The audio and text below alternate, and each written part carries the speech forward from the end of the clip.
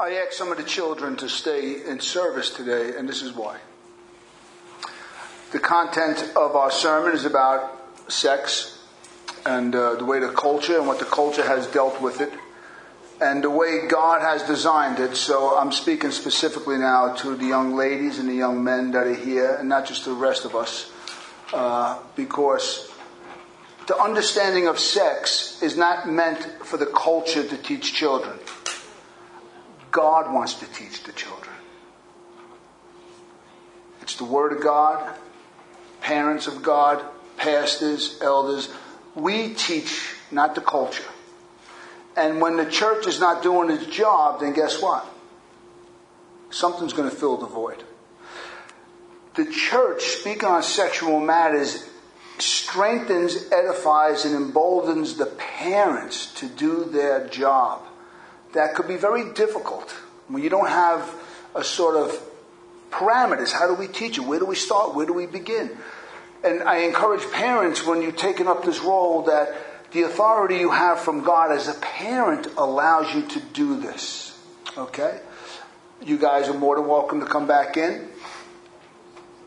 I will take a moment to address you guys again, because I am speaking on the topic of sex and our culture. And it's important that you learn it from God's perspective. Because understand something. Anybody here 12 and 13? The culture will try to teach you almost as we speak on what is right sexually. And they have it all wrong. So I tell you this as a loving pastor. The culture we live in has it wrong. God has it right. And this is one of the most important topics of your life. Not to be taken lightly. This might be the most important message you've ever heard in your young life. Probably is. And it might be one of the most important messages you'll ever hear in your life. This could be a changing day for you. So I'm going to ask the young to really listen on. How does it apply to you? Maybe it's going to stir up questions. You can speak to me. You can speak to Terry. You can speak to Mom and Dad. This is an important topic. So let's take a moment and pray and ask God's blessing on today's sermon. Amen? Father, we ask you to bless today's sermon. This is your words, Father God. This is your book. You created men and women, and you created sex. You created it good. You created it healthy. You created it for men and women, husbands and wives, to enjoy one another as the two flesh become one, Father, and glorify you. Give me understanding and insight as I preach. God, let me be faithful to the text. I ask you to give ears to hear to our young adults. And that's what they are, Father. They're young adults. They're growing up now. I ask you to bless them in Jesus' name. Amen. So let's listen to the book of Proverbs and understand something. This message, a series of messages I'm doing, is coming out of a book in the Old Testament that we call wisdom literature. What a great place to find to teach about sex out of wisdom. So I'm going to read Proverbs chapter 7, and then I will make comments on it. Chapter 7, if I can find it. There it is. As we're reading, see how you can identify the culture we live in by the woman. It's analogous of our culture that we live in. So follow along, and then I'll break it down and I'll go through all 27 verses. But let follow with me, okay? Here's a parent talking to the son and daughter by way of the son. My son, keep my words and treasure up my commandments within you. Keep my commandments and live. Keep my teaching as the apple of your eye. Bind them on your fingers, write them on the tablet of your heart. Say to wisdom, you're my sister, and call insight your intimate friend, to keep you from the forbidden woman, from the adulteress with her smooth words. For at the window of my house I have looked out through my lattice, and I've seen among the simple, and I perceived among the youths a young man lacking sense, passing along the street near her corner, taking the road to her house. In the twilight, in the evening, at the time of the night and darkness, and behold, a woman meets him, dressed as a prostitute, wildly of heart. She is loud and wayward. Now in the street, now in the market, and at every corner she lies in wait. She seizes him and kisses him, and with bold face she says to him, I had to offer sacrifices, and today I have paid my vows.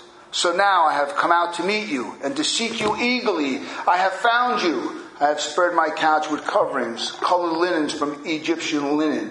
I have perfumed my bed with myrrh, aloes, and cinnamon. Come, let us take our fill of love till the morning. Let us delight ourselves with love. For my husband is not at home. He has gone on a long journey. He has taken a bag of money with him. At full moon he will come home. With much seductive speech, she persuades him with her smooth talk. She compels him. All at once, he follows her, as an ox goes to the slaughter, till an arrow pierces its liver, and a bird rushes into a snare. He does not know that it will cost him his life. And now, O sons, listen to me, and be attentive to my words of my mouth.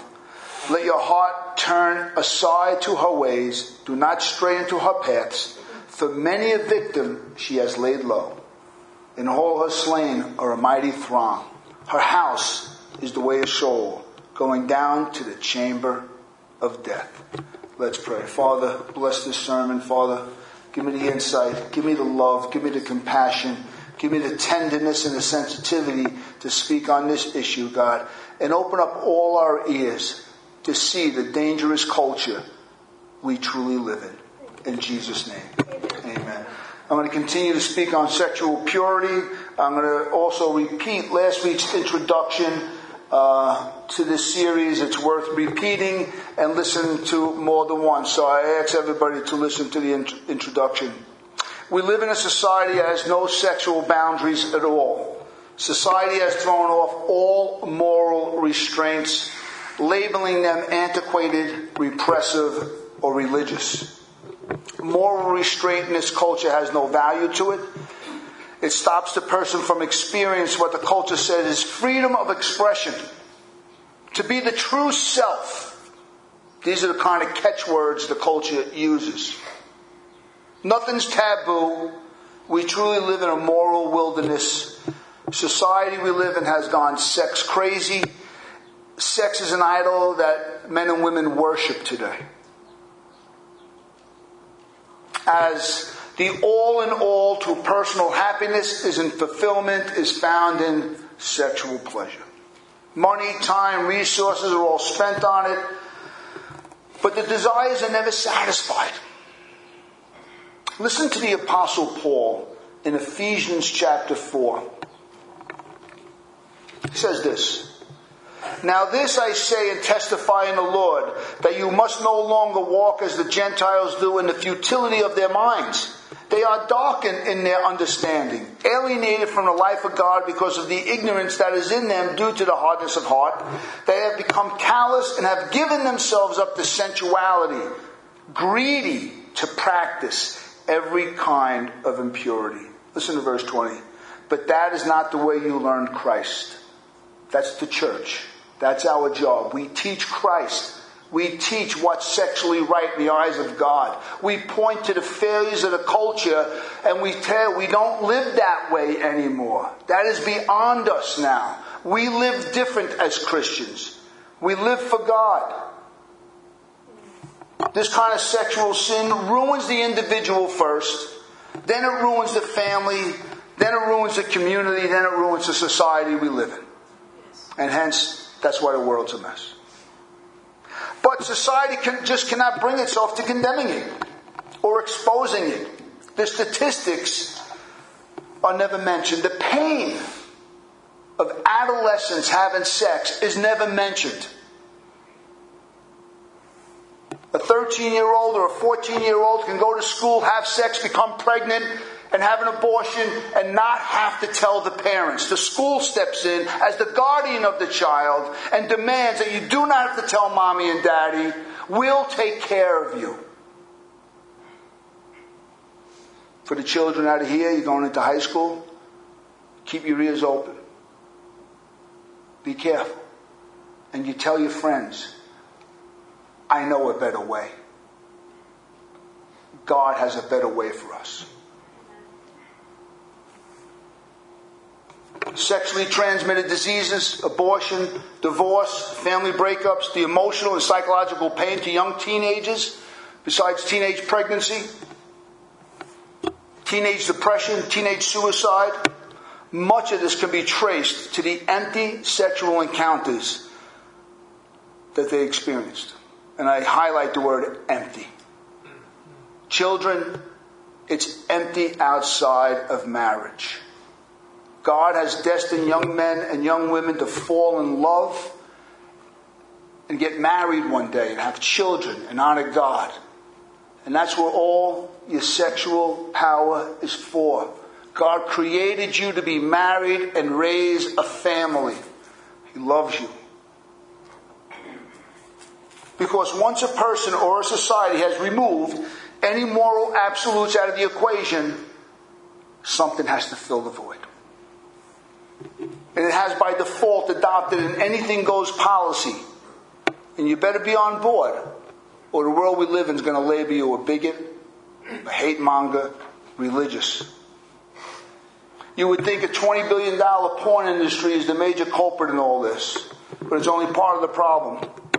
The music we could listen to, Hollywood, TV, commercial advertisements, all using graphic sexual content to sell their products. Even cartoons today.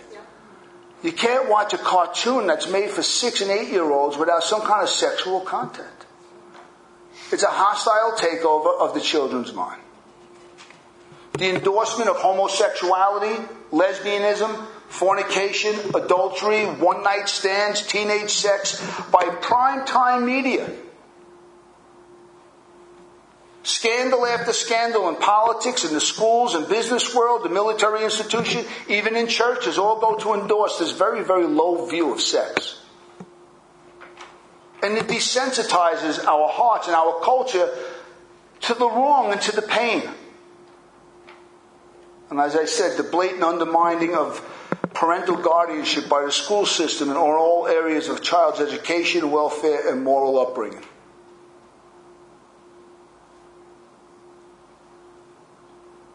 And if we as Christians are going to preserve our personal testimonies of sexual purity and honoring God in this moral wilderness, and encourage others to honor God and escape from the pit of corruption, then we have to be proactive. Since silence is deadly on this issue, we need not to just warn others, but educate them of the beauty of sexual intercourse. Pastors that just tell people it's wrong, don't do it, are missing it. I don't spend too much time on the negative. I want to spend time on how positive, how it enriches marriage. It enriches the husband and wife dynamic. The way God wants it. The thought of honoring God in sexual ways is a beautiful thing for a husband and wife. Beautiful. When God's on your side in the covenant of marriage, sex is a beautiful thing. Not dirty at all. I'll be speaking out of the book of Song of Solomon, and it will show us just a high view of sexual relation that God has for a husband and a wife. How we honor each other in a life commitment of fidelity and trust, which sex is just an expression of love. That's all it is. It builds relationship. It builds trust. It builds oneness. It's a special way of saying I love you. It has its own language. Love has its own language. Sex has its own language. It teaches a husband and wife how much they care for each other and they need one another. We teach in the church the beauty of virginity, the power of celibacy to our children, and that the fear of the Lord is the beginning of wisdom. Many Christian parents have all but given up thinking, what can I do?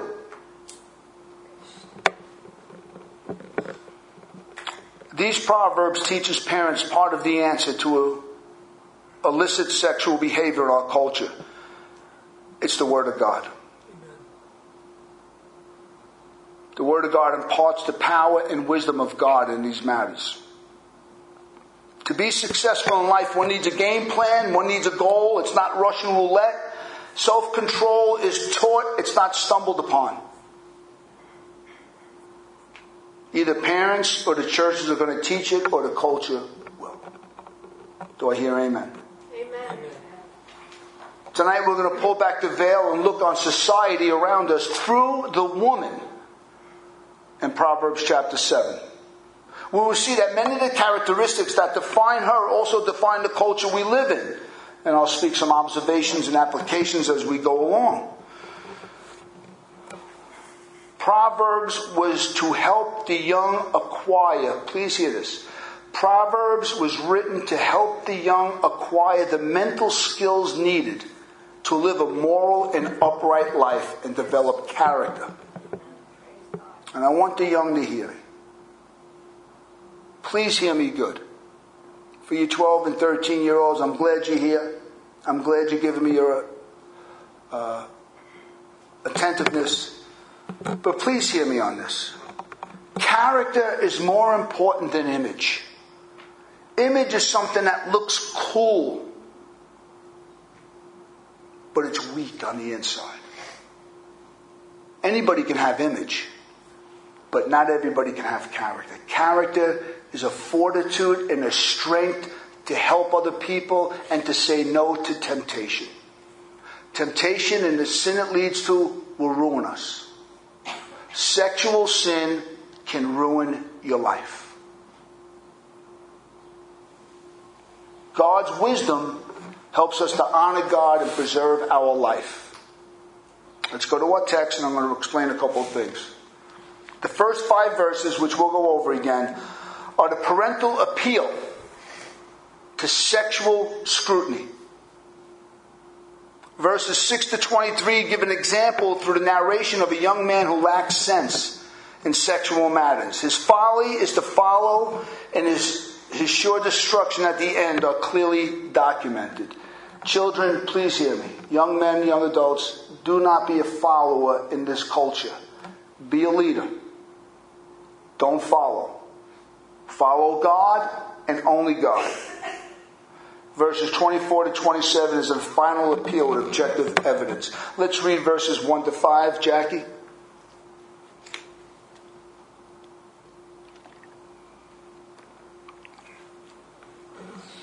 My son, keep my words and treasure up my commandments with you. Keep my commandments and live. Keep my teaching as the apple of your eye. Bind them on your fingers. Write them on the tablet of your heart. Say to wisdom, you are my sister. And call insight your intimate friend. To keep you from the forbidden woman, from the adulteress with her smooth words. As in the chapters before, we see the parents' genuine concern for the sexual future of their child. That they would enjoy a fulfilling married life. Against them stands the lure of illicit sex, personified in the forbidden woman and the adulteress. The parents' leverage is not a threat. It's the truth. Found in the Father's commandments. The commandments are to talk with them when they sit in their house. And when you walk by the way, you will lie down. And when you rise. Parents are called to consistently talk to their children on sexual matters. Again, parents are called to train their children in sexual matters. The church comes to help and to guide parents and children. But specifically, it's Christian moms and Christian dads. And please understand something. Godly living is modeled. The parents are saying, you've seen the way we've lived. Parents have to draw upon the positive and the negative in their own life to teach a child. This wasn't just advice. He's called to write them on his heart and on the fingers. And that was to show that this is a life and death situation. Sex is not to be taken lightly. Children, you live in a society that takes sex lightly. And I ask our young men and women today, do you see the pressure of sex all around you? Run away. Have nothing to do with it. Have fun. You're young and innocent. Enjoy life. Enjoy God. Enjoy mommy and daddy. Wait for God to bring you a loving husband and a loving wife to enjoy sex and enjoy a family and to enjoy a fulfilled life. Sex kills if it's done the wrong way. Kills. Destroys. This is a life and death situation. Let me give an example. I've used this analogy. I want everybody here to listen to the analogy. Something I saw one day. I had a long weekend with friends. I went to one friend's house, and they lived by the ocean. They had 3 children. All the children were all under 11 years old. And then I went to someone else's house. They lived on a lake, and they had 3 children, all under 11, 12 years old. And I went to someone's house. They had 3 children, had a big pool, deep pool in the back. They were all under 12 years old. And they all had something in common.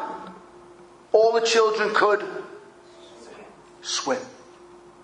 To live by an ocean, to live by a lake, and to have a deep pool, and children don't know how to swim, you tell me the prescription is dangerous. Parents take it upon themselves to have that. If you're going to have the beach house, you're going to have the lake house, you're going to have the pool, you teach the children to swim. So you can enjoy the water. That's how it is with sex. We teach children at the proper time, sex is a wonderful thing between a man and a woman, between a husband and a wife. If you don't, it's going to be very dangerous. It needs to be taught. I will be using that living analogy throughout the sermon. All parents owe this to their children's protection, spending quality time with them, teaching them morality. If parents and guardians won't do it, the culture has no problem sweeping up the kids.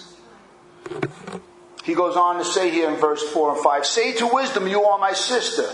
And say to understanding, you're an intimate friend. These are metaphors for relationships. All believers are to have with the Bible. Say to godly wisdom, you're my sister. Say to the book of Proverbs, you're my intimate friend. Say to Proverbs chapter 7, I can't live without you. Be part of my life, book of Proverbs. Every pastor, every parent, every teacher should wake up and say, be part of my life, Word of God.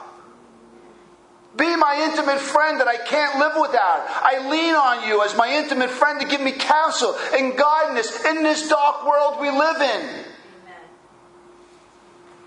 God's wisdom is not abstract concepts, but highly practical for preparing both men, women, and children to live in this real world with real problems. Wisdom deals with pleasing God in the details of one's life. Skilled in godly living. Parents need to point out all the threats around their children. Here personified as a forbidden woman. It takes time. Parents, it takes time, but it takes something more than time. It takes love. Love your children so much that you're going to have the awkward conversations in a loving way. Love your children so much that the last thing they want to do is to disobey and hurt mommy and daddy.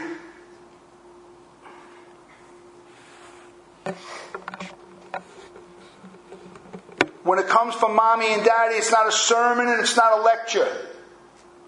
It's a loving relationship between parents and children. For the love of me, I don't know why. I mean, this is why the culture has really gone bad, because parents are not training their children. They're not. Growing up as a Catholic, I want to know, years ago, they did the best they can. They taught us. They did the best they can. They taught morality. In this church, we're going to teach you morality because God loves you. That's why. Listen to verses 20. Verses 6 to 23 starts as a narrative. Listen, as someone who doesn't hide God's wisdom in their heart. This is what happens. This is a trajectory.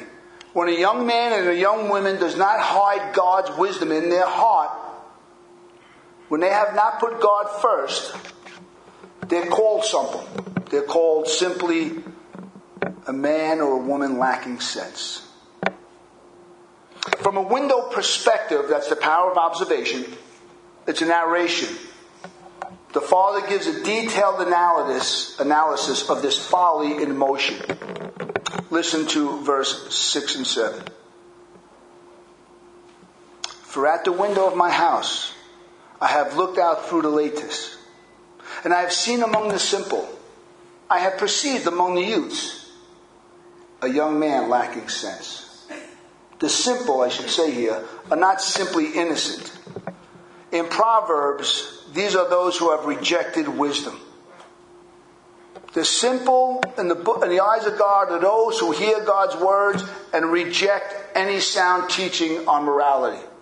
They know it all. They don't need God. They don't need their mom and dad. They're just going to listen to the kids in the schoolyard. They're going to listen to the kids in the school. They're going to listen to kids in the playground. They're going to reject. Children, don't reject what you hear come out of the Word of God.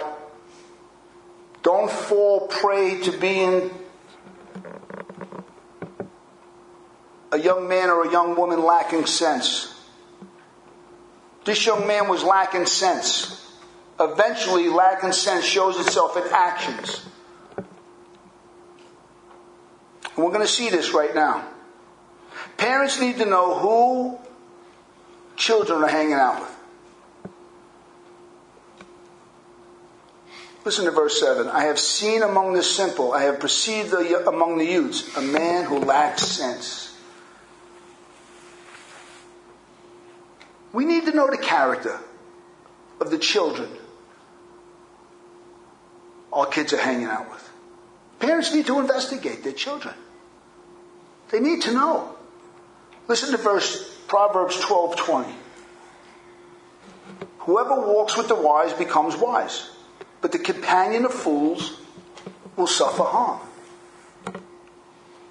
Is that 12:20, Jack? That's a pretty good verse. Either me or God's got it wrong, so I don't know what's going on. But that's a good one too. So we'll save that. We'll have a nice joke over here. Listen to verse 8. Proverbs verse 8 over here. 7:8. Passing along the street near her corner, taking the road to her house. Listen to the young man. There's a trajectory here. He's not hanging out on the street corner anymore. Now he's passing along the streets. He's near her corner. He's taking the road to her house. From foolish time with foolish friends, he's now going to foolish places. This is the trajectory. Yeah. This young man is starting to show he lacks sense. Where we spend time is just as important as who we spend it with. There are places where sexual sin is more rampant and where believers could be more tempted. Chapter 7 doesn't speak about the sin as much as about the temptation. We're talking about sexual temptation. Parents need to know just who and where their child is at all times. All Christians need to be aware of the surroundings at all times. Verse 9, listen to verse 9. In the twilight, in the evening, at the time of night and darkness. This is wonderful. Listen, under the cover of darkness, in secrecy, this young man finds a sense of false security. What he doesn't know is his sin will soon find him out. Yes. Verse 10, and behold, a woman meets him, dressed as a prostitute, wily of heart. Listen, in this chance encounter of a sexual kind, out of nowhere, a woman comes. No. This young person is where young people should not be. Foolish friends plus foolish time plus foolish places, all done in secrecy, meaning no accountability, equals trouble. The trajectory is clear. Young men and women always speak to mom and dad. Who are you hanging out with? When mom and dad are always asking where you're going, who you're hanging out with, they're not nagging you. It's an exercise of their love for you. Not to think wise is to by default think foolish. And it puts us in harm's way. She's dressed like a prostitute. Listen to the culture we live in, right? Dressed as a prostitute, she comes out to meet him. That's like the culture. Modesty used to be a virtue. I cannot go anywhere and not be assaulted. When you're working, if you want to please God, you want to live God, you have to learn to make a covenant with your eyes. You've got to be strong on the inside. Modesty used to be a virtue. Never underestimate the power to be seduced by the culture. Men and women got to be careful of it. It comes out of nowhere. You got to be on your guard. This woman dressed as a prostitute came out of nowhere. That's the culture we live in. I had no idea. How did it happen? We live in a society where seduction is in your face all the time. And over a prolonged period of time, it can weigh you down. Trajectory of this kind that we see in Proverbs 7 can take many, many years to wear down someone. I see it in the gym all the time. Seduction is everywhere. You have to learn how to swim morally in this world. You have to know when something's going on around you. The Word of God sharpens our awareness to our own weaknesses and to the seduction around us. That's what the Word of God does. Listen to verse 11. This woman, she is loud and wayward. Her feet do not stay at home. As our culture, like this boisterous and rebellious woman, does not care about social conservative norms anymore. Nothing is sacred. It is blatant, in-your-face arrogance.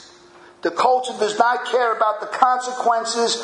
Fearless sexual desire with no concern about the future.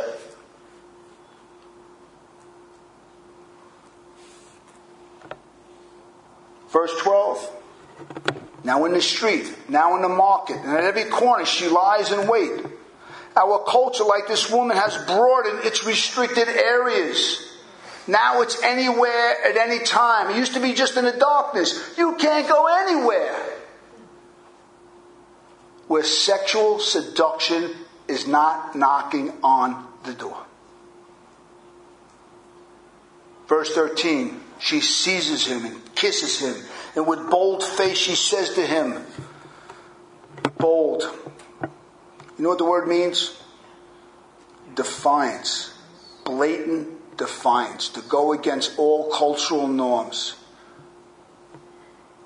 Blatant. I don't care if you're religious. I don't care if you're a Christian. I don't care if you believe in the Bible. I don't care if your mom and dad teach against. I don't care. That's the culture we live in. We live in a culture that just does not care.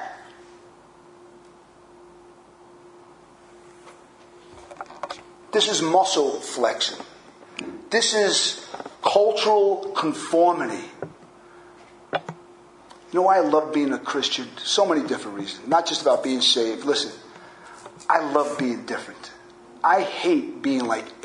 First of all, I hate who I used to be. And who I used to be, you used to be like everybody else. I don't want that. I want to stand out as different. I want to be different. I want everything about me to say different. Different.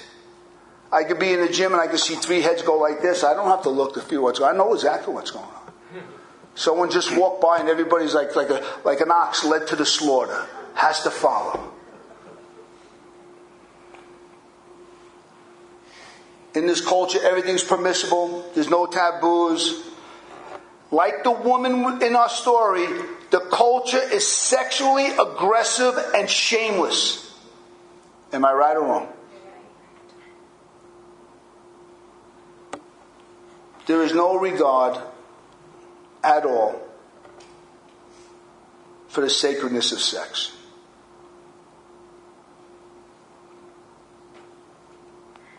As a pastor, as parents, we have to teach the children to swim. Listen to verse 14. It's very telling.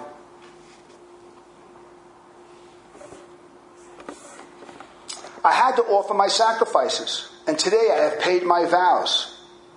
What does that mean to you? Let me tell you, this gets worse. Like this woman, our culture disguises its hidden agenda behind religious pretense. Sexual sin is rampant in the church.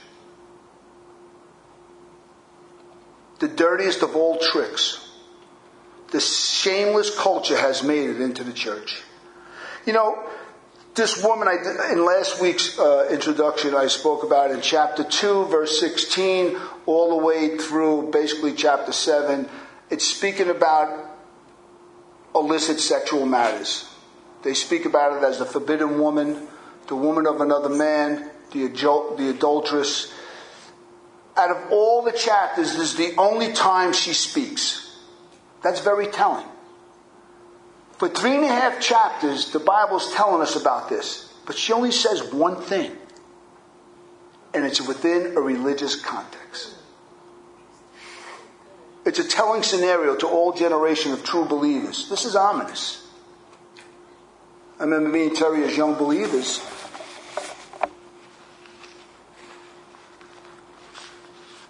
We got right into ministry. We got right into youth ministry. It was a big church. And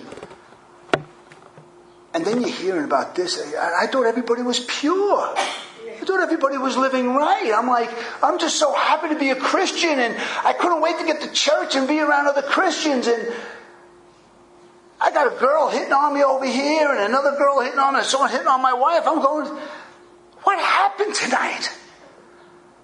What happened? Terry's like, did you see that? I was like, yeah, I thought she was just being nice. She goes, she wasn't being nice. She was all over you. I was like, I didn't know. She's a Christian. Praise God, we learn, but not the hard way. Listen to verse 15. After her words. So now I have come out to meet you, to seek you eagerly, and I have found you. Listen to sin. Listen to the culture. Flattery is the next nail in the coffin. As pride goes before the fall, flattery, flirtation precedes adultery and many fornications. Flattery in one hand, praise God in the other hand. We live in a flirtatious culture, sexual innuendos and double entendres. Flirting is out. Flirting is never innocent. Do not try to affirm your inner person by flirtation. It's out.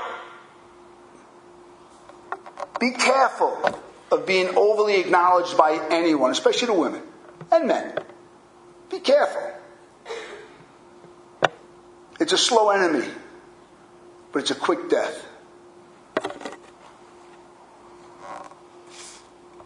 And how do we handle if someone might be attractive to us? How do we handle it? How does a married man or a married woman handle someone maybe being attracted to them? How about a married man and married woman attracted to somebody in the office, a woman, a Christian man? All of a sudden, someone comes in, and all of a sudden, we have to be careful. And we have to have confidants. My confidant is my wife. I tell her everything. But we got to speak about these things. Let me tell you something. Don't leave these things hidden. They've taken out better men and women than me and you. Listen to verses 16, 17, and 18. I have spread my couch with coverings, colored linens from Egyptian linen. I have perfumed my bed with myrrh, aloes, and cinnamon. Come, let us have our fill of love to the morning. I love that. Let us delight ourselves with love. Now this young man with his ego stroked, she comes with a full force of titillation. She now arouses his senses with the prospect of sexual pleasure. If this is not a picture of the media, of the culture we live in, nothing is. Everything has to have the promise of sexual reward. You want to sell something? Throw out some kind of sexual reward. People will buy it. This is a culture that uses sexual enticements to sell itself. Now, there's only one more component left. Verse 19 and 20. For my husband is not home. He has gone on a long journey. He took a bag of money with him. At full moon, he will come home. The thought of not getting caught. Very enticing. That's it. is just too much for this young man who lacks sense. He wandered into the night. His ego is stroked. He's intoxicated with the promise of sexual pleasure. He can't bear it any longer. It's just too much to handle. Verse 21 is very telling. With much seductive speech, she persuades him. With her smooth talk, she compels him. The father begins to sum up her ways. Speech. It actually means instruction, learning, doctrine, the gift of persuasion. That's the media. It's the culture we live in. It's propaganda. This woman is gifted with the gift of speech. That's our culture. It's an indoctrination to immorality.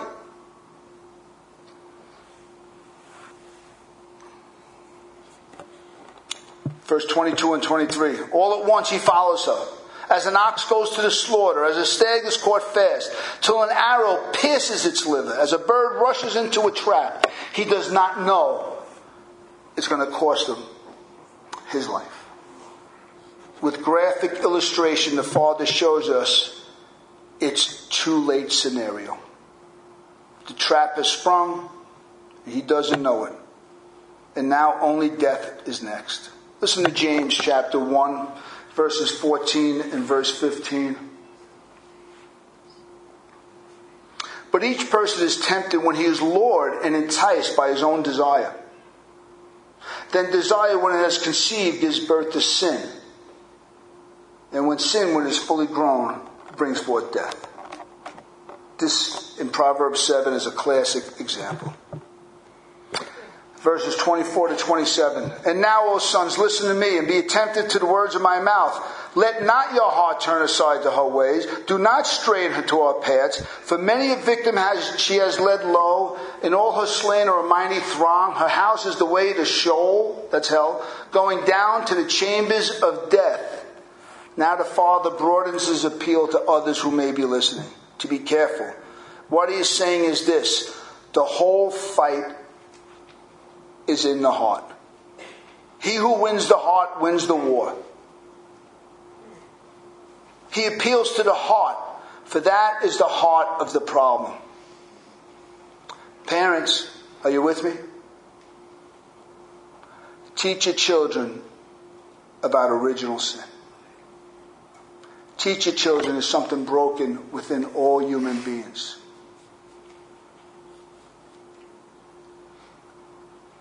And that our heart has to be taught properly how to please God. The question is this: does Lady Wisdom or Lady Folly own the heart? Is there a real fear of the Lord in a child's heart? The father, son is left to make that decision for himself. Every child is. Please listen to me, children. Make that decision for God. Make a decision today that you're going to stay pure for God and for your parents.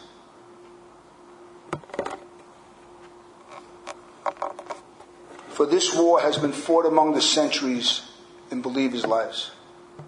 He closes with all the objective evidence history holds out. Every generation has its sexual fatalities, as we have already observed. Politicians, sports heroes, pastors, kings, princes, parents, you name it. Many are those who wandered down this road into the night, never to return. Sin doesn't pay.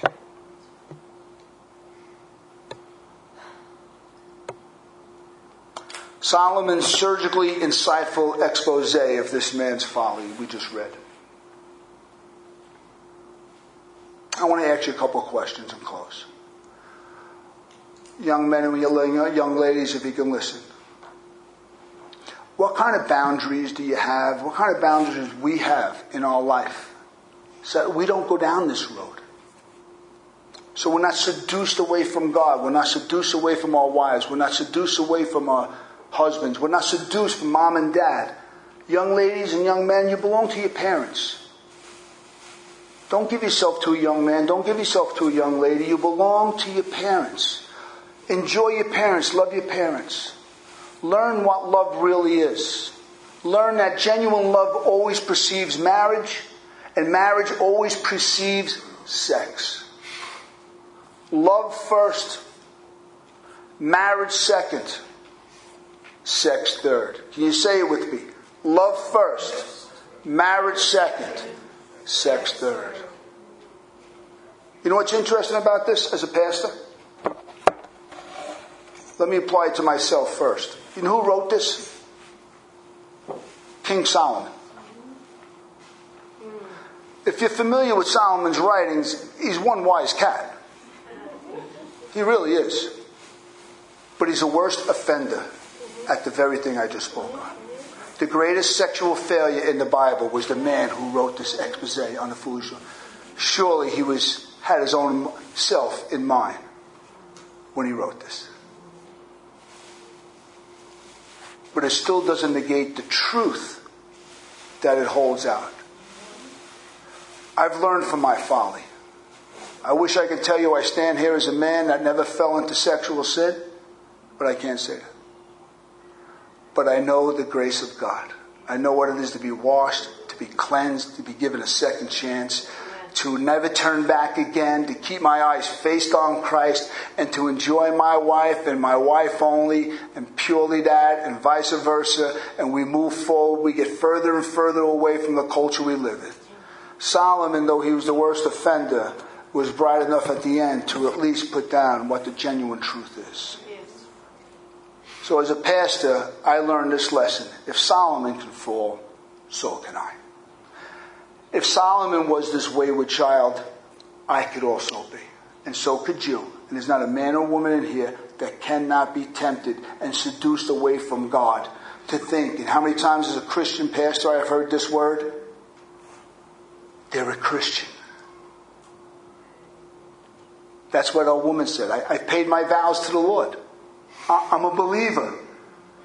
And the next thing they're in bed. No. Christianity is not the only qualification. How close do they walk to the Lord? Don't settle for anything less. How close do they walk with the Lord? Young men and young ladies, I'm glad you listened to me today. It might be the first teaching you ever heard this, but I pray it stay with you the rest of your life and protect you. And that you can grow strong and have a husband one day and a wife one day and a wonderful family one day and not succumb to the pain of sexual sin.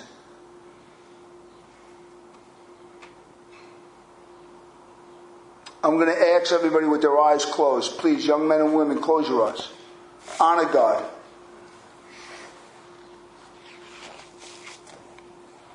Specifically, if you are 12 or 13 years old, have you asked Jesus to come into your life? Do you know what it means for Jesus to come and save you? It means you go to heaven and not hell. Christ came to save us. Christ came to give us a good life and a right life. And I'm speaking to the young ones. Have you ever asked Jesus to come in and forgive you? Ask him now. Pray this prayer with me. Lord Jesus, I ask you to come into my life. Forgive me of all my sins. Be my Lord and be my Savior today.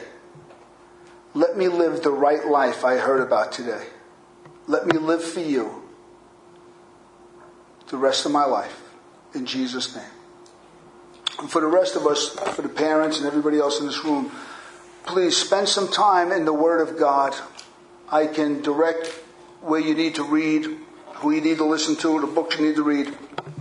So you're emboldened and you have a working knowledge of what genuine sexual relationships are and how to speak to your children. And for the rest of us, I leave a solemn warning. There's no temptation that has overtaken you that's not common to all men and women. But God is faithful. And He'll provide a means of escape. Stay close to the Lord. If you're close to the Lord, temptation can't come near you. Father, we thank you for today. We thank you for your word. I thank you for these young men and women that stayed around to hear this word of life today, and for the parents to hear this word of life, Father God. I thank you for the scriptures. I thank you for teaching us what genuine, sacred, sexual encounter is between a man and a woman, and only a man and a woman, Father God, not between two women, not between two men, and not just between a man and a woman, but only between a husband and wife. It's the only thing you smile upon in sex, God, is sex between a husband and a wife. Everything outside of a husband and wife is sinful and will lead to death. Bless the children and bless this congregation in Jesus' name.